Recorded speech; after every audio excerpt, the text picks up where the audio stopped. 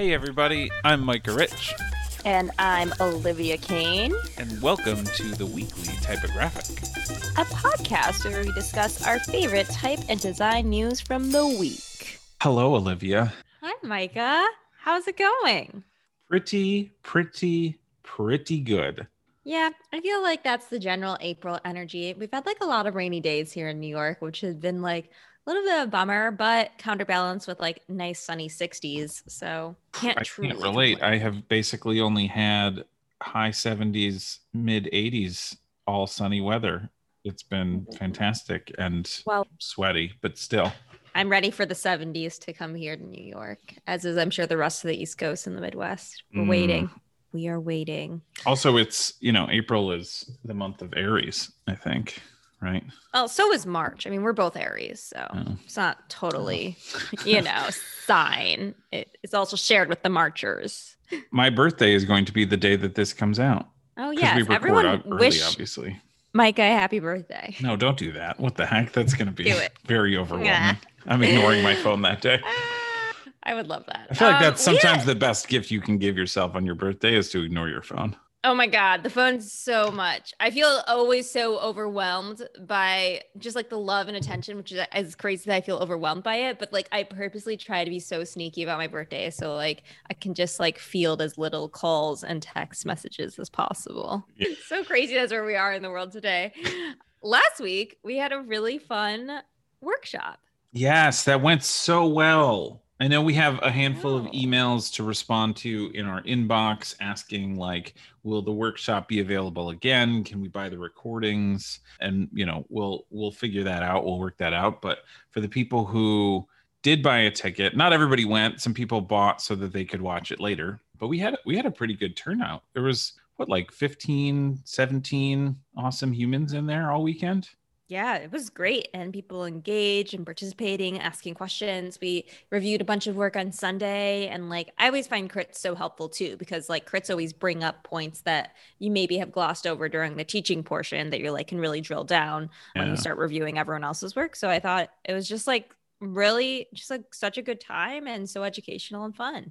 And to clarify, it was a workshop with our good friend Daniel Nisbet, who taught us some techniques to draw by hand typography and start lettering by hand, which is cool because, despite my connection to the league, that's always been a rough spot for me. I'm just not a hand drawing person. I went through all of art school and was the only class ever to not be required to do drawing. Wow. I got in, I was in the digital program. So I got in on the 1 year that they were maybe digital kids don't need to learn how to draw. And then the next year they were that was a mistake, but we can't go back for them. So I guess they'll just go through life not drawing. I remember we were pretty much all required to do foundation, drawing, painting, etc. And all the photography students, I always felt so bad for them because that was ultimate, they're they were there to take photographs, not to draw still lifes. And it was always oh, it's okay, they're a photography student. That was literally me too. I was a photo kid going into a digital program, and they were oh yeah, they'll be fine. And I probably could have used that.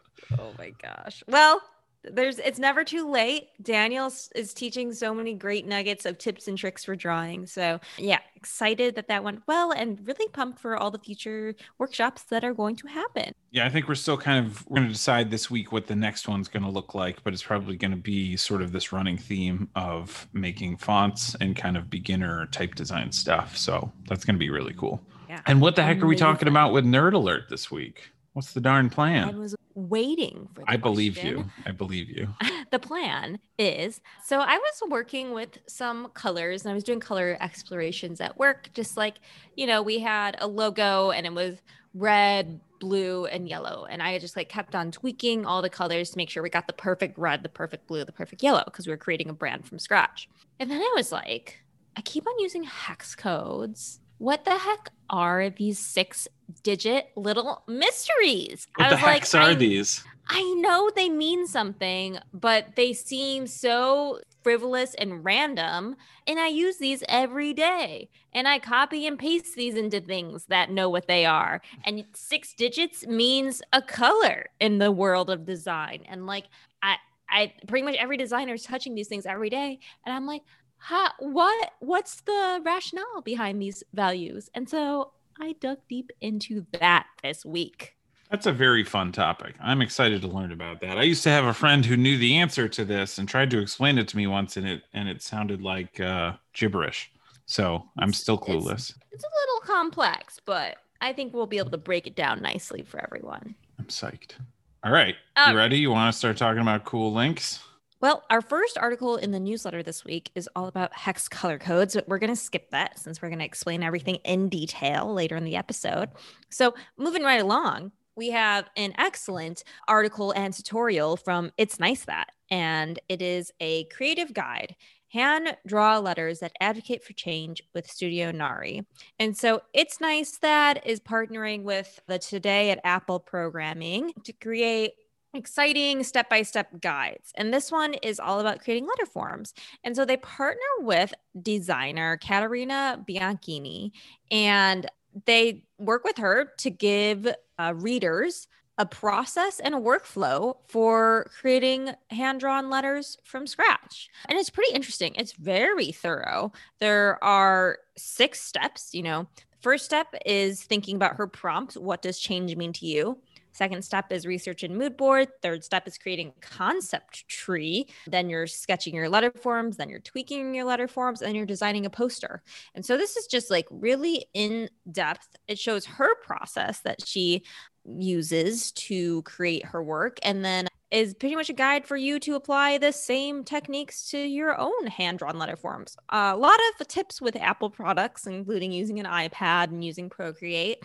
But in general, I think is a pretty interesting guide for our listeners today. Yeah, it's kind of neat just because I don't know anybody. I mean, I know people who use Procreate for lettering, and this seemed a little bit, I mean, it was lettering, but it seemed a little bit less about lettering and more about like creative characters and stuff. And that's neat. Yeah, very cool. And I think that she also emphasizes that you don't need to be a letterer to do this prompt. You just, there's a lot of roots in research and concept. And I think that's pretty interesting. And I love how she explains how her concept is built into the letter forms and how those are expressing them. So pretty unusual, not a little bit more out there for the tutorials we have, but I think another great way to help people understand a new way of working that maybe will work for them.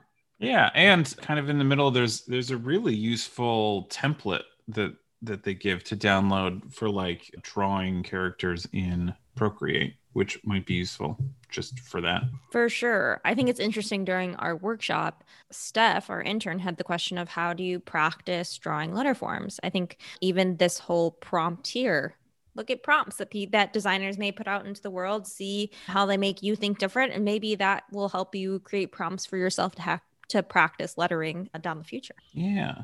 You know what else? A kind of meta point. I really love the design of It's Nice That. I think I've mentioned this before, but they're like heading font that they use on rare occasions in certain points in any given article is all off kilter and weird and messed up. And I love it. Yeah, it's fun. Greatly appreciate it. Cool. Moving right along. We have an article from UX Collective, a publisher of great things, and it is titled Things I Learned by Publishing My First Typeface: How to Overcome Unproductive Perfectionism and Use the Internet to Finally Get Your Work Out There. This was written by Gaston Fuoco, pardon my pronunciation, and he talks about his experience in the master's program in typeface design at the University of Buenos Aires and how he labored over a font for a couple really serious years throughout this master's program. Then once he was completed with the program, he kind of let his font lay dormant for 6 months, which is like not surprising. You're exhausted. You went through so much education. You need to take a step back. Then all of a sudden it's 6 months and you're like, okay. And then he talks about how After 6 months, you want to go back into your font. You want to make it as perfect as possible. But at what end are you just making more work for yourself? And I think this article is just kind of like a hype up article for all of those people that want to publish their first typeface, but maybe have the true perfectionist trait inside of them. And he talks about, how it's great to put in an excessively long period of time into something that you care a lot about. But when does a long period of time turn into excessively long? And talking about how traditionally people would kind of celebrate the endlessly hours that would go into a typeface. But maybe today, maybe if it's your first typeface, you put it out there and you give it out there, even if there's a few flaws, then you just correct those flaws in your next iteration. I think he says something great, that showing your work is not only beneficial to oneself, but also for the broader type community. Hoarding your work doesn't inspire anybody. Getting it out there does. I think that's great. Also, the typeface is really rad. I would definitely use this typeface. It's called Ahira, I think, Hejira. And it's been published with Sutipos, which is a pretty outstanding type foundry. So congratulations. This is awesome. And this is a great story to hear about. Yeah. I mean, okay, first I have to mention I actually did not know that the University of Buenos Aires had a master's in typeface design. Where did I? I did not know. I obviously knew about Cooper and Reading, and that's kind of it. So that's very cool. That's very interesting. And there's been a lot of talk in the last 8 months or so about trying to diversify the typeface industry.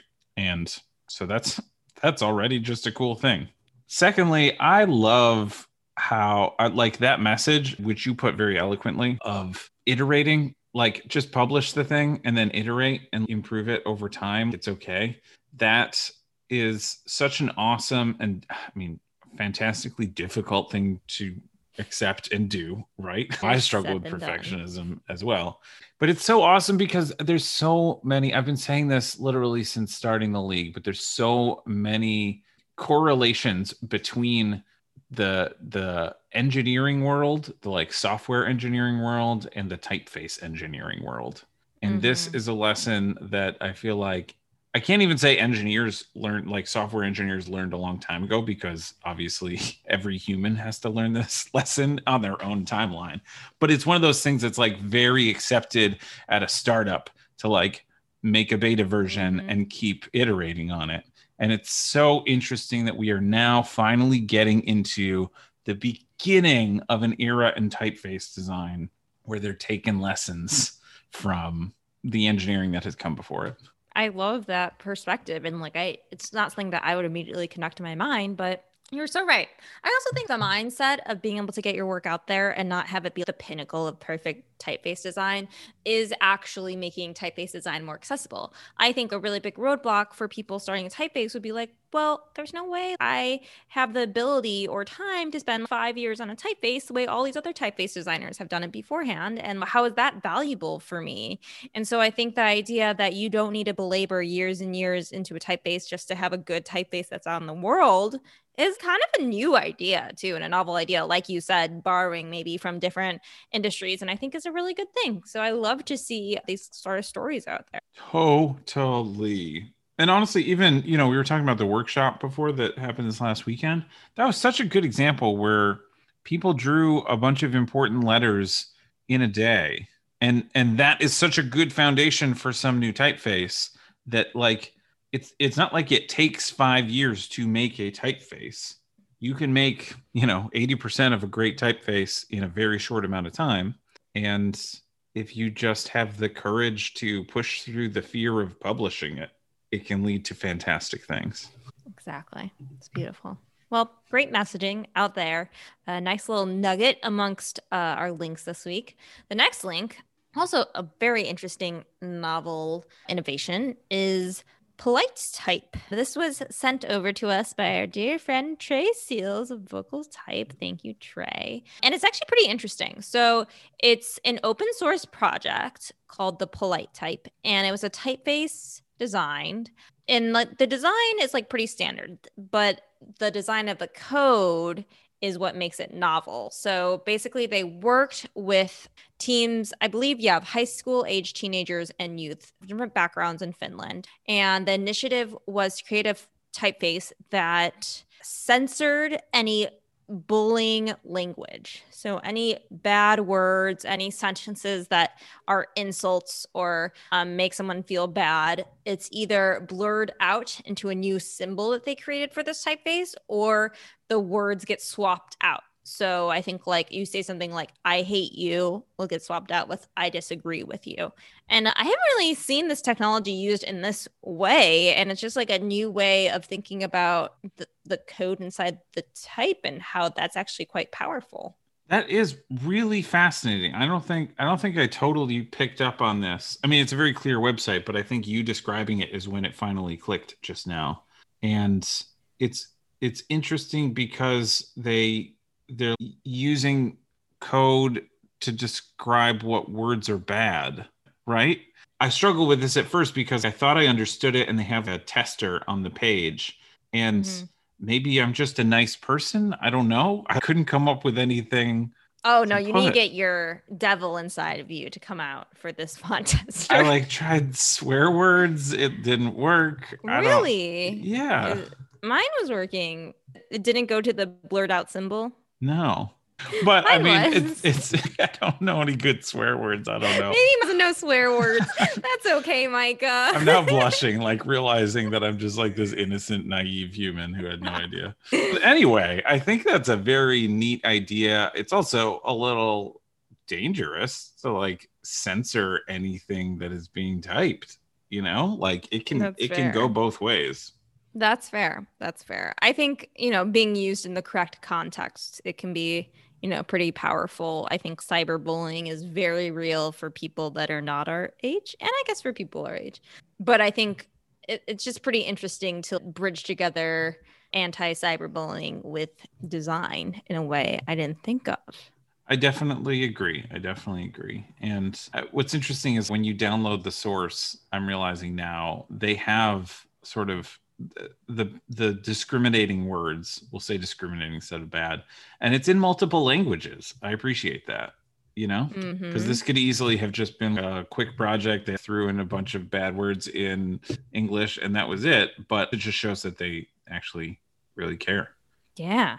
Wow.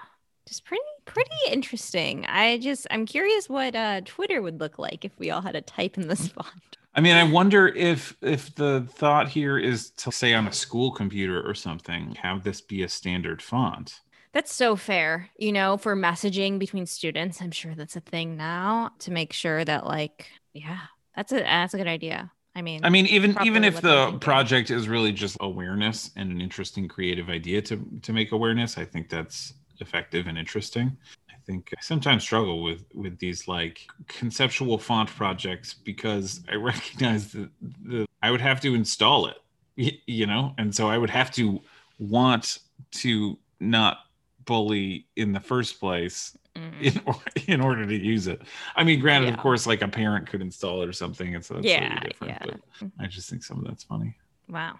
Well, another cool new find for this week. Moving on. Interesting article our intern Steph found for us. It is for our art lovers because it involves some art. And it is titled "Does Content Matter?" in Kurt Schwitters's hands, typography. In Kurt Schwitters's hands, typography transcends language. Ooh. So it's actually corresponding to a new exhibition going on at the MoMA right now, in case anyone's in New York and interested. And it's a gallery dedicated to Kurt Schwitters, who was a German artist, performer, publisher, poet, graphic designer. All the works in German. So it's pretty interesting. The person that's analyzing one of the posters talks about how intriguing she finds the type layout and the typography and the type design, but she doesn't know a word of German. And what does that mean when those aesthetic relationships are so fascinating? Does that still convey meaning to the viewer that's seeing this years afterwards? And it's actually pretty interesting. You don't even have to understand German to see one of his conceptual tricks that Kurt Schwitters puts in one of the pieces. Ellen Lepton actually was able to participate in the audio guide, as we know she's a type lover and graphic design guru. And the first example of his work that we see, she says he wanted to reform the writing system so that the shapes of the alphabet would have more of a connection to the sounds of speech. So if you look closely at the letter forms in this poster, you'll see that all the vowels are drawn with curves and the consonants are drawn with straight lines. And so that's an interesting visual cue for us to understand the sounds that were being created in this poster. And these are much more conceptual looks at art as design, and is very much written from art people that are evaluating design, which is pretty interesting. But again, kind of like an amuse-bouche to finish off our links this week that will leave you pondering with, you know, the value of design, whether that's design that's not in your language, that can still be like super valuable for your eyes and you can still appreciate, because when things get archived that are part of design history, there's a lot of questions. How do we value it? Do we value it because of the aesthetic beauty? What about its contribution to design history? What about its ability to convey a marketing message, which a lot of graphic design ephemera is,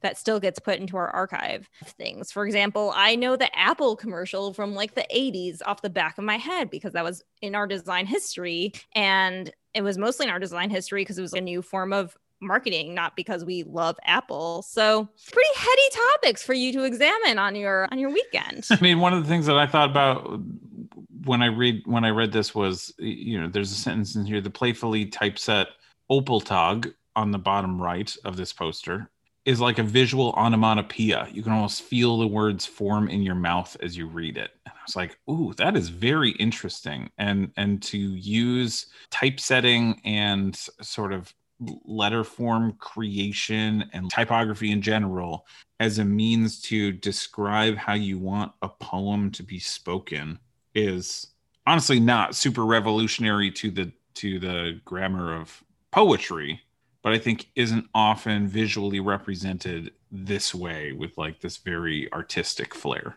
And I so think it that's cool. harkens back to a lot of our punctuation symbols are based off of audio cues. Our Mm, comma and mm. our period are based off of pauses and speeches and oration. And so I love that we can still appreciate that those two are connected and be reminded of that, even if we can't necessarily read the language of whatever's being typeset. I have to ask before we move on. I can't be the only one who doesn't precisely know what a moose bouche means. Oh my gosh. Okay, well now I'm on the I have to, actually know what it means. I think it's like during a multi-course meal at a fancy restaurant. I think it I think it might be the ending, and it's like not the dessert because it's just like a tiny little tasting of something to entertain your mouth. That is not the official to say. I feel like it's like a little bit more of an experimental tasting of a food because it's not a dish and it's like not a formal course. Interesting. It's the All right. amuse-bouche. All I could right. just Google this, but I think it's more fun not to Google things sometimes. That's too true. Too true. Now is actually kind of a cool time to take a break and say, hey, thank you to our sponsors. Thank you to Adobe for helping to sponsor this week's episode. Their Creative Suite is one of the standards of design software and comes with a subscription to like a giant library of fonts that you can install, embed, use pretty much however you like. We've even got a few of our fonts in their library as well, if you're looking for those. And we are grateful for them supporting the community with us. Totally. And thanks to our members. If you don't know, we've got a small and wonderful membership where for a tiny amount every month, you get awesome extra resources in our weekly typographic emails every week. Those are cool fonts that we found that you might want to add to your arsenal. Current jobs or gigs you might be interested in. At the moment, it's only $5 a month, and we're upgrading a bunch soon. So hop in now if you want to get those goodies next week. All right, Very cool. Micah, it's time. Guys, this is going to be a fun one because if you are really fascinated in translating hex codes, this could be your party trick. You could be like, I want to put on the TV screen hashtag F6058 and maybe it matches the wall exactly as you envision. That's what I'm going to use this knowledge for. Hex codes. What are they? How do they actually work? So, we're going to understand what these 6-digit codes mean today. Hex codes I first encountered them wondering if they were different than RGB or were they the same as RGB? Why do some brand guidelines put hex codes and RGB values? And when I say RGB, I mean red, green, blue values. And those are distinguished by 3 numbers with commas in between them. So hex codes are just RGB in a different syntax. We have to think of hex codes as 3 pairs of values, and each pair represents a color. So the first pair of values in the 6 digits is red, the second pair of values in the 6 digits is green, and the last pair in the 6 digits is blue. And these values are of a different base system than we're used to. They all represent values 0 to 255 each pair, but they're not written in base 10. They are written in base 16. Wait. For non-math nerds, can you give a quick description of what you mean by base? Absolutely. So in our Latin Arabic numeral system, we have our digits 0, 1, 2, 3, 4, 5, 6, 7, 8, 9. And those are the only digits we can use to express numerals. And so when we say the number 83, it's an 8 and a 3. And so we multiply 8 by 10, which is 80, and then add 3 because that's our single digit that's following our base 10. So that's 83. That's the simplest way to think of it. And I believe our clock system is base 12 because we count up to 12 and then we restart every time. So it's not like... I mean, does a 24-hour clock, is that base 24? I think so. Yeah. And so computers, when they use hexadecimal code, they can actually count beyond 9. This is very exciting. So the way that hex codes work, they count 1, 2, 3, 4, 5, 6, 7, 8, 9, A, B, C, D, E, F. What? And wait. Yes. What? Yes. And that way, A is their 10, B is 11, C 12, D 13, E 14, F. What? That's bonkers. Yep. Hold on. Yep. So they have those superpowers. My brain's squishing a little bit. It's okay. I'm not going to expect everyone to walk out of this understanding base 16 because I remember trying to understand base system in 6th grade, and I made both me and my mom's brains break. I specifically remember crying because I didn't understand other bases besides base 10 when I was in 6th grade. So to calculate our hex codes, we have to actually calculate everything in base 16. So for example, if our hex code begins with F4, that is representing a numeral. And so that is representing, let's calculate that. So F means 15. And we multiply 15 by 16 because it's, the first digit in our 2-digit number. And so 15 times 16 is 240. And then I say F3. So 240 plus 3 is 243. And that's our red value. What? Yes. It's crazy. That's okay. what. Can you do one more example? Give me a hex. Yeah. Give me a 6-digit code and I will calculate for you right now. Well, I mean, I only know a few. It's okay. You can be totally random about it too. I mean, the only thing I can think of is all Fs. Like that's white. Hey, yeah, all Fs is white. And I can explain why that is white to you right now. Yeah. Okay. And if you want to hear about that, so we take our first pair, FF. Let's take the first digit in that F, multiply it by 16 for our base 16. That leaves us with 240. Now we take our... Okay, so 1, 2, 0, right? 0, 1, 2, 3, 4, 5, 6, 7, 8, 9. A is 10. B is 11. C is 12. D is 13. E is 14.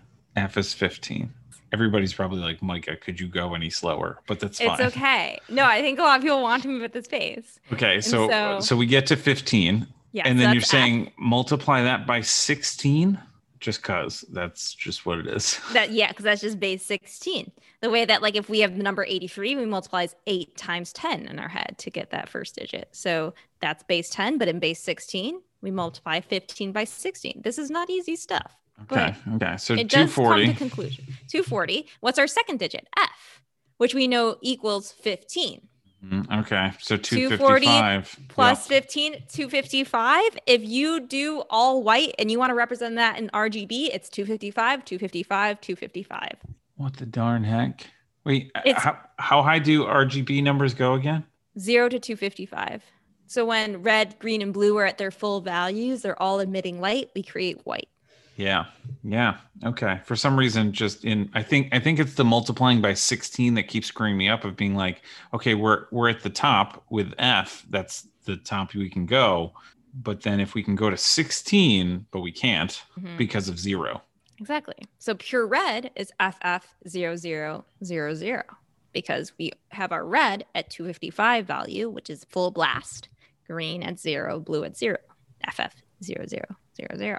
So you could start mathematically predicting colors by understanding hex codes. Some people can be given 6 letters and numbers and figure out approximately what color that could create. I'm not there yet, but people can. People can. That is wild.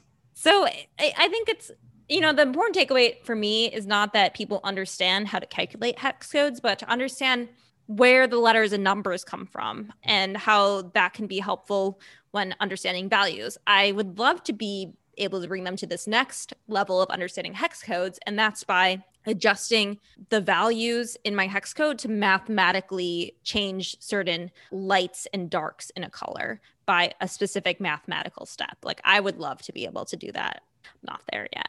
But, hex codes are important. It's way easier to copy and paste a hex code than it is RGB values, even though they represent the same thing. And it's often used in the web. And with hex codes, you can make 16,777,216 unique combinations with just 6 characters. That's 6 wild. characters made from 10 numerals and 6 letters, preceded by a hash mark.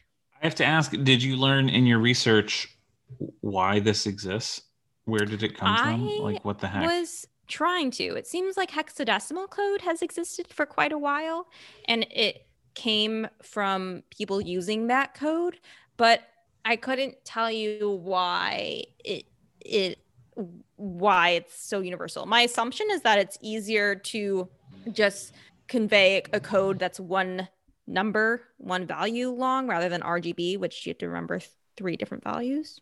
But Interesting. So fascinating. If any super nerds out there know some of the history, I don't know. yeah, I would love that too, because it's definitely out there. And hex codes aren't going anywhere. So I think it's pretty exciting to kind of understand how they work. Very fascinating. I feel like you blew my Micah, mind. thanks. Me and Steph got to work together and make an article happen because this stuff is way easier to process visually too. When you you have the cheat sheet of what A, B, C, D, E equals, which is I've had in front of my face this whole time. Oh, you cheater. You're cheating. But anyhow, week we got wrapped up into a podcast. Yeah, great heckin' work as always, everyone involved. I hope I didn't exhaust you or anyone too much. I need a nap. With this map. I need a darn nap. You look like it. All right. Well, thanks to everybody for tuning in yet again to another wonderful weekly typographic. As always, if you have anything fun to share that you think the world should know about, send it on over. And either way, we're going to have another fun batch next week. Do.